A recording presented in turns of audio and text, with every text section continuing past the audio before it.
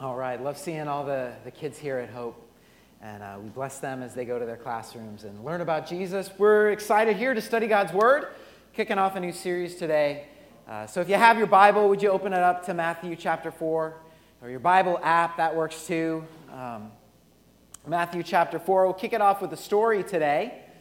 About 12 years ago, my wife Angie and I found ourselves on an island in the Caribbean celebrating our anniversary.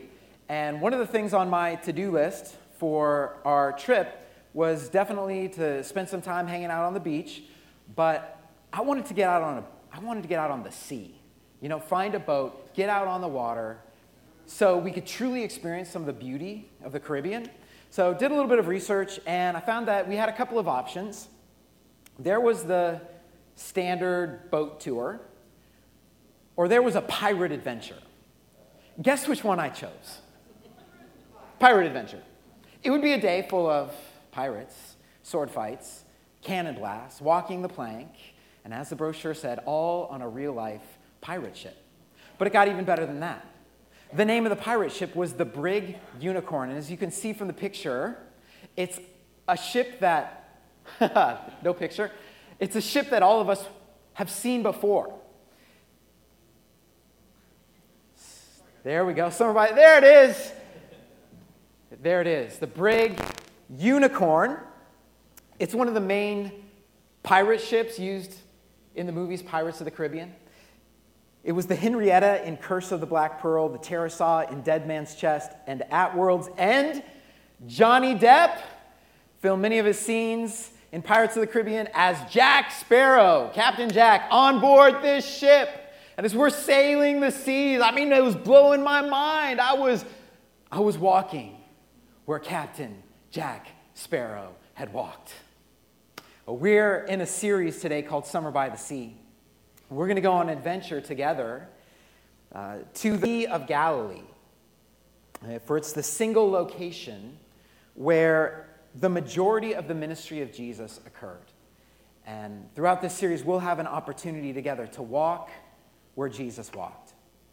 Now, I want to invite you to come to a small fishing village in Capernaum where Jesus calls his first disciples, or go out with us on the lake where Jesus calmed the storm and Peter walked on the water, or in the hills which surrounded the lake where Jesus would often go and pray. It was in these hills where Jesus gave his most famous sermon, the Sermon on the Mount, and where one occasion Jesus fed 5,000. Our journey begins in the town of Capernaum, and you will find, as you can see in the picture, the ruins of this ancient fishing village on the northwest shore of the Sea of Galilee. And this town has a claim that no other town in the world has.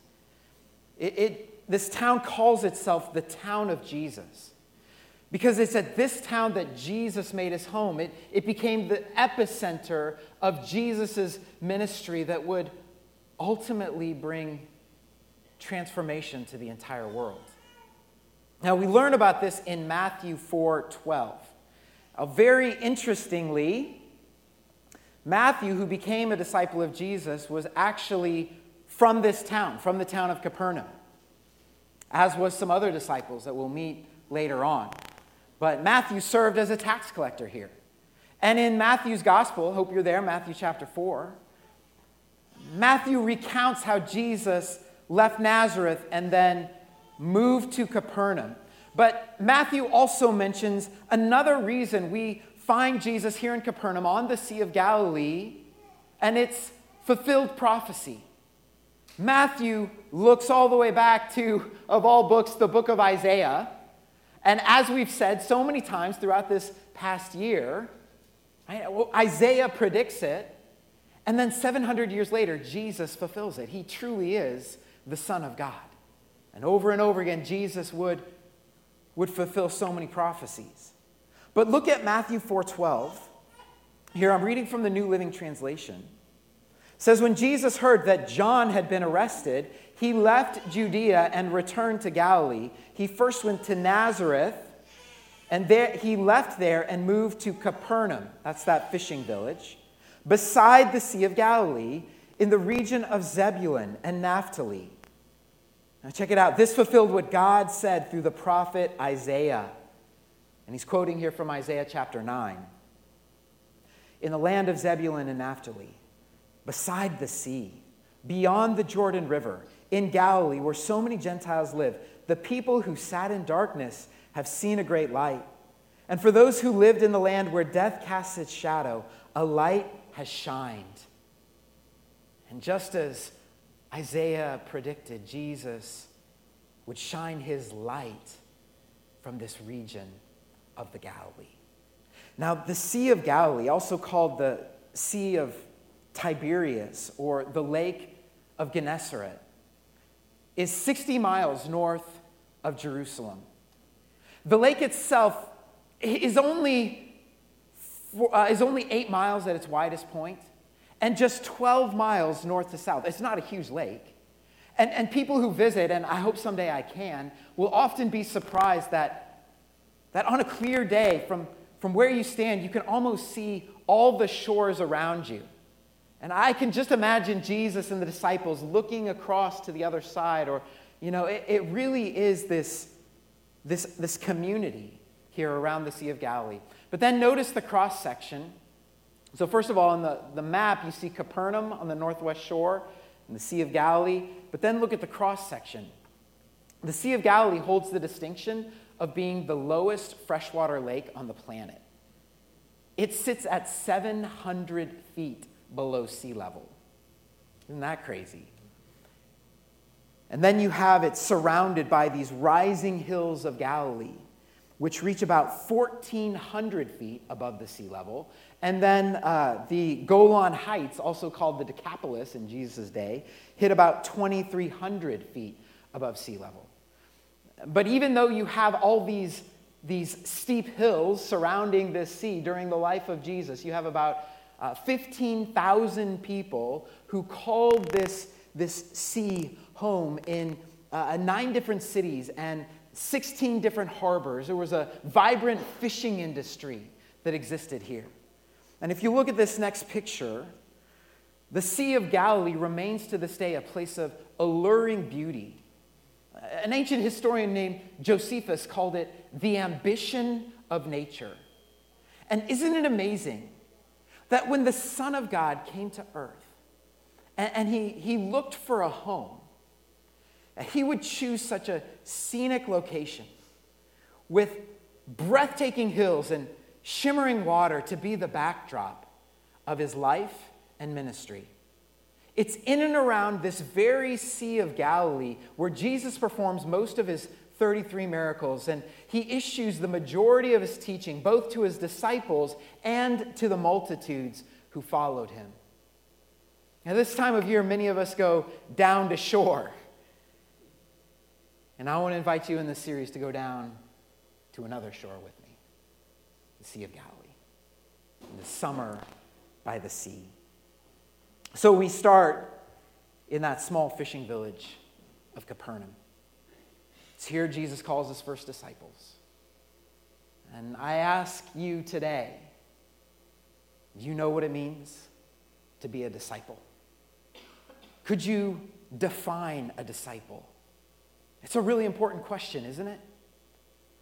What is a disciple of Jesus? Did you guys know, if we look at the next slide, the word Christian only shows up 3 times in the Bible, but the word disciple shows up 269 times.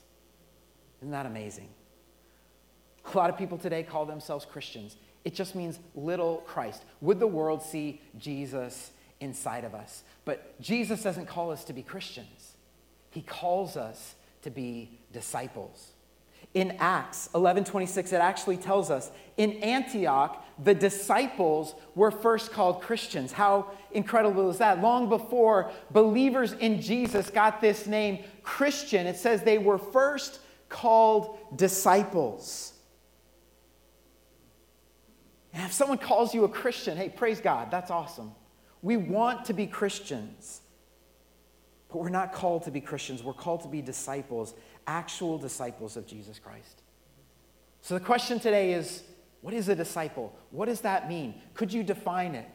by the end of the message today, I hope you'll have a real simple, hey, I'm a preacher, 3-point definition of a disciple of Jesus Christ. It can help us truly understand what it means. So let's look at this passage, and we'll read it together. Matthew 4, 18 through 20, the NIV. As Jesus was walking beside the Sea of Galilee, he saw two brothers, Simon, called Peter, and his brother Andrew. They were casting a net into the lake, for they were fishermen. "Come, follow me," Jesus said, "and I'll send you out to fish for people." At once, they left their nets and followed him. What an amazing vignette. Let's pray. God, thank you so much for this community. Thank you that we get to be here today to study your word on a beautiful summer day. And I pray that as we look at this message today, that we would be challenged to not only be a Christian, but to make that journey of saying yes to following Jesus Christ. But we can't do that on our own. We need the presence and the power of your Holy Spirit. So work in my heart, work in our hearts this morning as we come to your word. In Jesus' name we pray. Amen. All right, looking at what it means to be a disciple of Jesus. Number one, discipleship is a call to follow Jesus. Do you see that in our passage? Discipleship is a call to follow Jesus, and what an awesome call it is. Matthew tells us that one day Jesus is walking on the shores of the Sea of Galilee, and he begins to call his disciples. First, you have Peter and Andrew, and then James and John. These four were fishing in the Sea of Galilee because they were fishermen by trade. We could just stop here and make a little observation that when Jesus wants to change the world, he doesn't call the holiest, he doesn't call the smartest, he doesn't call the most influential or the most famous. He actually looks for people just like you and me. And, on this ordinary day, we've got some ordinary fishermen doing their ordinary jobs. You got Peter and Andrew casting their net into the sea, just like they'd done 1,000 times. We've got James and John in their boats, preparing their nets, just like they did every other day. As they say on AGT, 2 minutes can change your life. And in a moment, everything would change for these disciples because Jesus walks by. And I'm guessing they know a little bit about who this Jesus is, because in verse 19 it tells us that Jesus calls 3 words to them: "Come, follow me." And an amazing thing happens. They get up and they leave everything behind, their nets, their boats, and they follow Jesus Christ. I don't know about you, but when I read a story like this, it kind of strikes me how irresistible the call of Jesus Christ is, and the power of his word in the hearts of those who hear. Now, for these fishermen on that day, this was the opportunity of a lifetime to follow Jesus Christ. There's nothing better, nothing greater, nothing more important in that moment. It was the adventure they had been looking for, to follow Jesus Christ. Can you see it? Jesus is awesome. As we said so many times at VBS, awesome God. And I want you to know, Jesus hasn't changed. And his call has not changed. Discipleship to this day is a call to follow Jesus Christ. And many of us here, we're like those first disciples. We're casting our nets, seeing what comes in. We're going to work, paying our bills, raising kids, changing diapers, whatever it is. But you do that long enough, you start to find yourself in that routine. Maybe you settle for mediocrity, or you get stuck in a rut. But deep down inside, we know God created us for something more than that. And the greatest opportunity of our lives comes in the call of Jesus Christ. Now, because Jesus calls them in our story at work, it can feel like Jesus is is actually calling them out of their fishing work and into full-time ministry. And there is some truth to that, but that's not the most important thing going on here. This call is not a call necessarily to leave our work, but it's a call to put Jesus Christ at the very center of our lives and to trust in him, where we say, Jesus, wherever you lead, I'm going to follow you. And so if Jesus calls us, we'll follow him to our workplace. We'll follow Jesus to boot camp. We'll follow Jesus in the halls of our school or as parents, as grandparents, in our homes. We must follow Jesus Christ. Wherever he leads, we follow because we trust him. See, Christianity is not just a religion, but it is a life of faith where Jesus leads and we follow him. The word disciple just means learner. We're learning Jesus because Jesus is awesome, and we're with him, and we're listening to his voice. And it's that same call of Christ that led our family to move from Colorado to Pennsylvania. It really is an adventure, guys, this life of faith. Because wherever Jesus leads, we follow. He holds the trump card. So where is Jesus leading you today? Have you answered the call to follow him?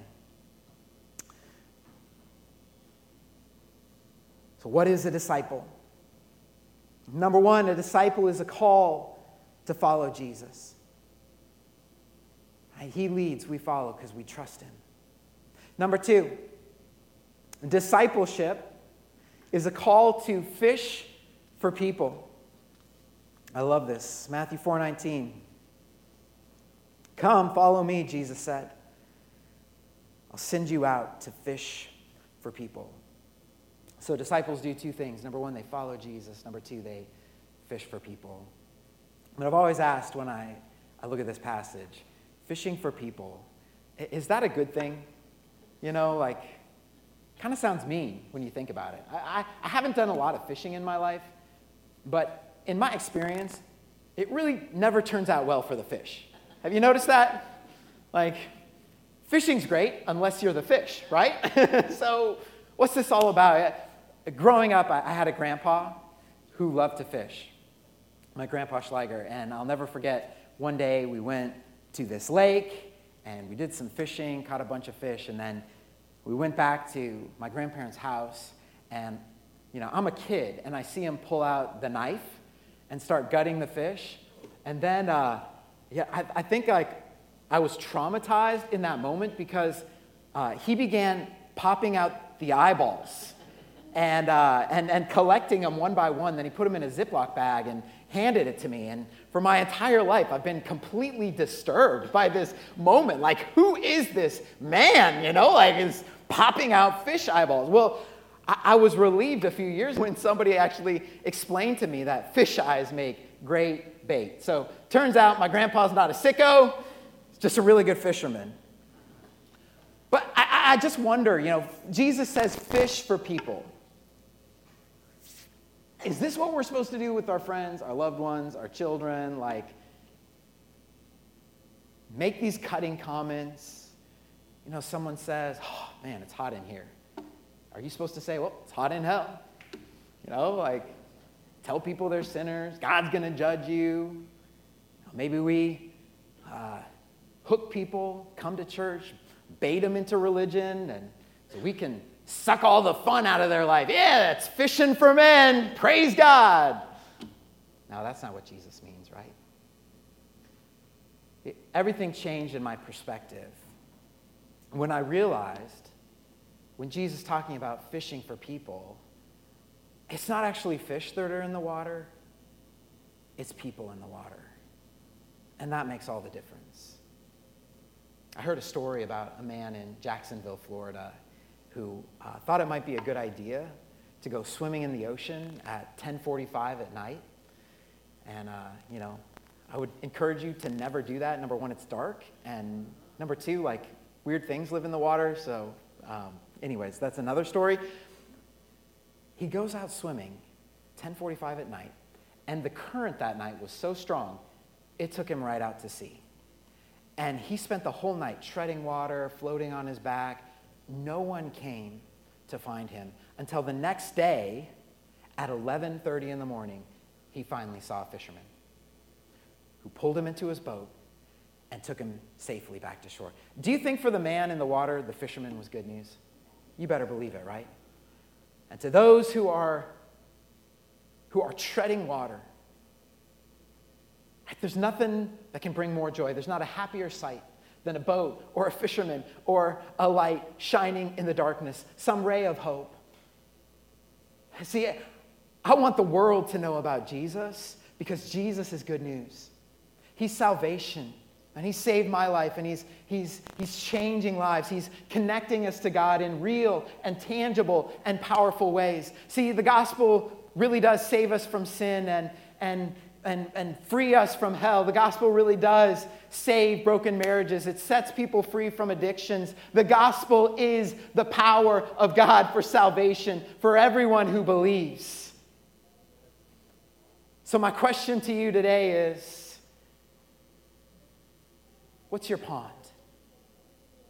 Who do you know who needs to know Jesus Christ?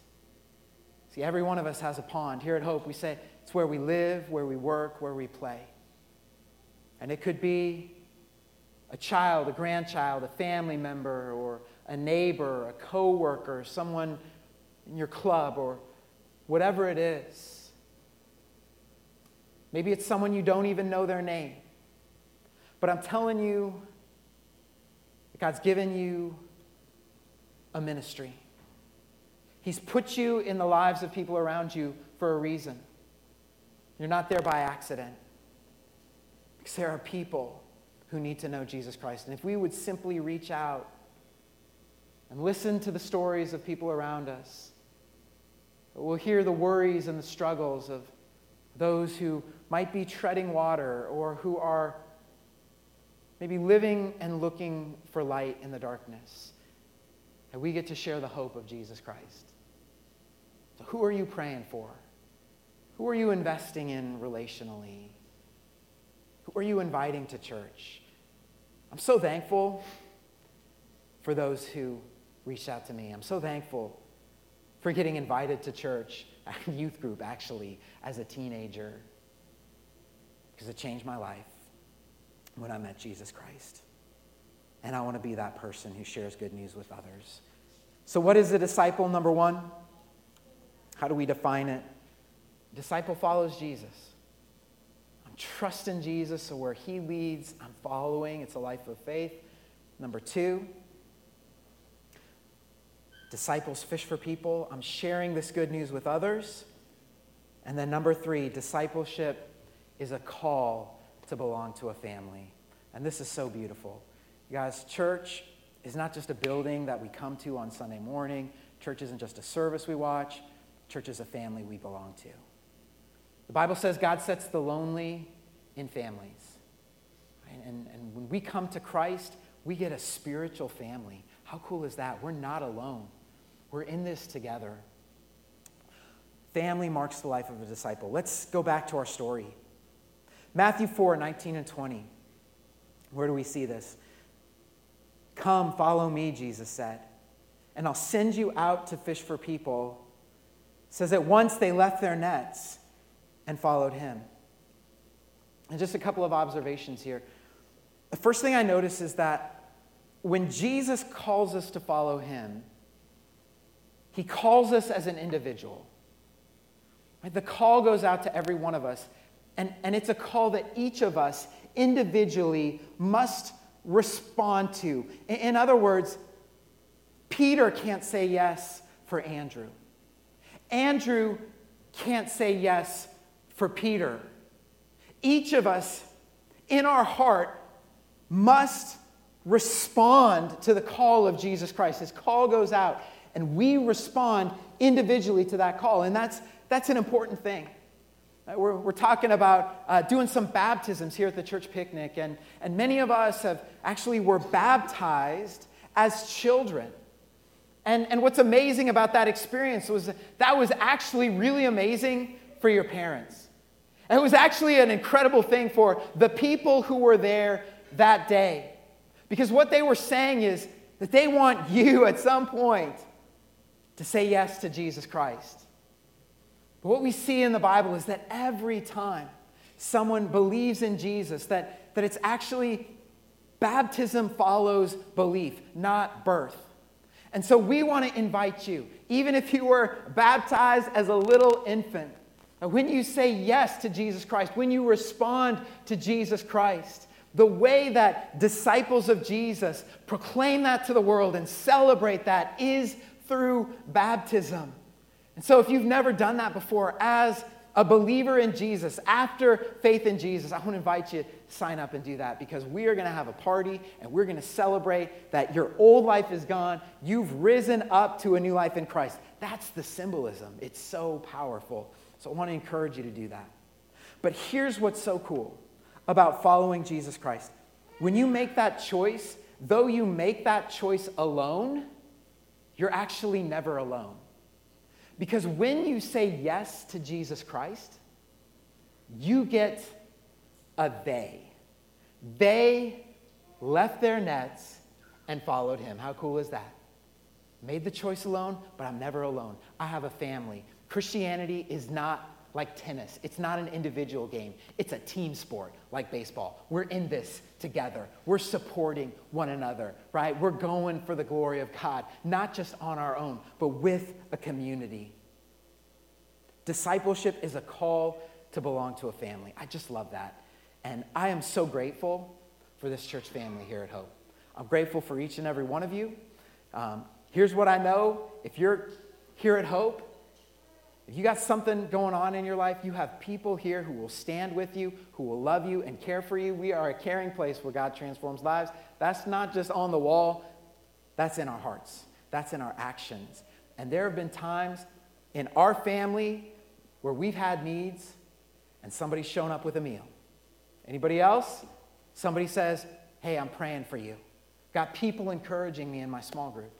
So whether that's connecting with the small group or getting involved in a ministry team or just doing life together, you have a family. Hebrews 10, 24 and 25, right? Don't neglect that holy habit of meeting together, as is the habit of some, but encourage one another, and all the more as you see that day drawing near, right? We need each other, especially in these days, to do life together. So this is the call to discipleship. We don't do it alone. We belong to a family. So as we close, let's summarize what we've learned today. First of all, I think this is so key. Discipleship is a life of faith where Jesus leads and we follow. And through the death and resurrection of Jesus Christ, right, he saves us, he changes our life. Our sins are forgiven, we receive eternal life, which is just a new life with God that starts today and lasts forever. And if you've never said yes to Jesus Christ, we're going to pray. Let's do that today. Right? 2 minutes can change your life. Jesus is calling out, come, follow me. The response is ours to make this morning. Let's make that decision. Second, summary truth. Another key one. Discipleship is about building 3 key relationships. First with God, let's follow. Then with those who are far from God, fish. And finally with God's people, just family. And isn't that what Jesus did? Right, when you look at the relationships that Jesus built, first of all, love God. Right, he had this community of disciples. He said, new command I give you, love one another. And then he said, love your neighbor as yourself. And he sent us with a commission. Thank you, Drew. You'll receive power and you'll be my witnesses. Right, this is the life of a disciple. It's the Christian life. Disciple means learner of Jesus. We're learning from Jesus these 3 great loves. And here at Hope, we just make it simple and we call it up, in, and out. But if you want to know what is a disciple, how do you define it? Disciples follow. Disciples fish. Disciples belong to a family. Just up, in, and out. I love that. So that's how we define the disciple of Jesus. Why we put the logo in the middle. Not because Hope is at the center, because at the center of those circles is a life changed by Jesus Christ. The call goes out to you. And Jesus is saying, follow me. Those who said yes left everything behind, and they followed Jesus together. We want to do that today, and we want to do it boldly. So let's pray. Heavenly Father, we're amazed by Jesus, the person of Jesus Christ, and how he comes into our life with a word. Follow me. And he invites us into an adventure that could truly change our life forever. It certainly require faith and trust at a new level. You've not called us to religion, but you've called us to a living relationship with the God of the universe, the God of the ages. And today, we say yes to Jesus Christ. I've decided to follow Jesus. No turning back. Though none go with me, still I will follow. That's our prayer. That's our cry this morning. You're awesome. You're an awesome God. And we are so privileged and blessed to just come and be loved by you. And would we trust you every moment of our lives? Would you strengthen us, God? Would you use us for your purposes in this world of helping others find the joy of knowing Jesus? And God, would we be that loving, caring family that you've called us to be? We say yes to all that you are and all that you have for us. In Jesus' name we pray. Amen.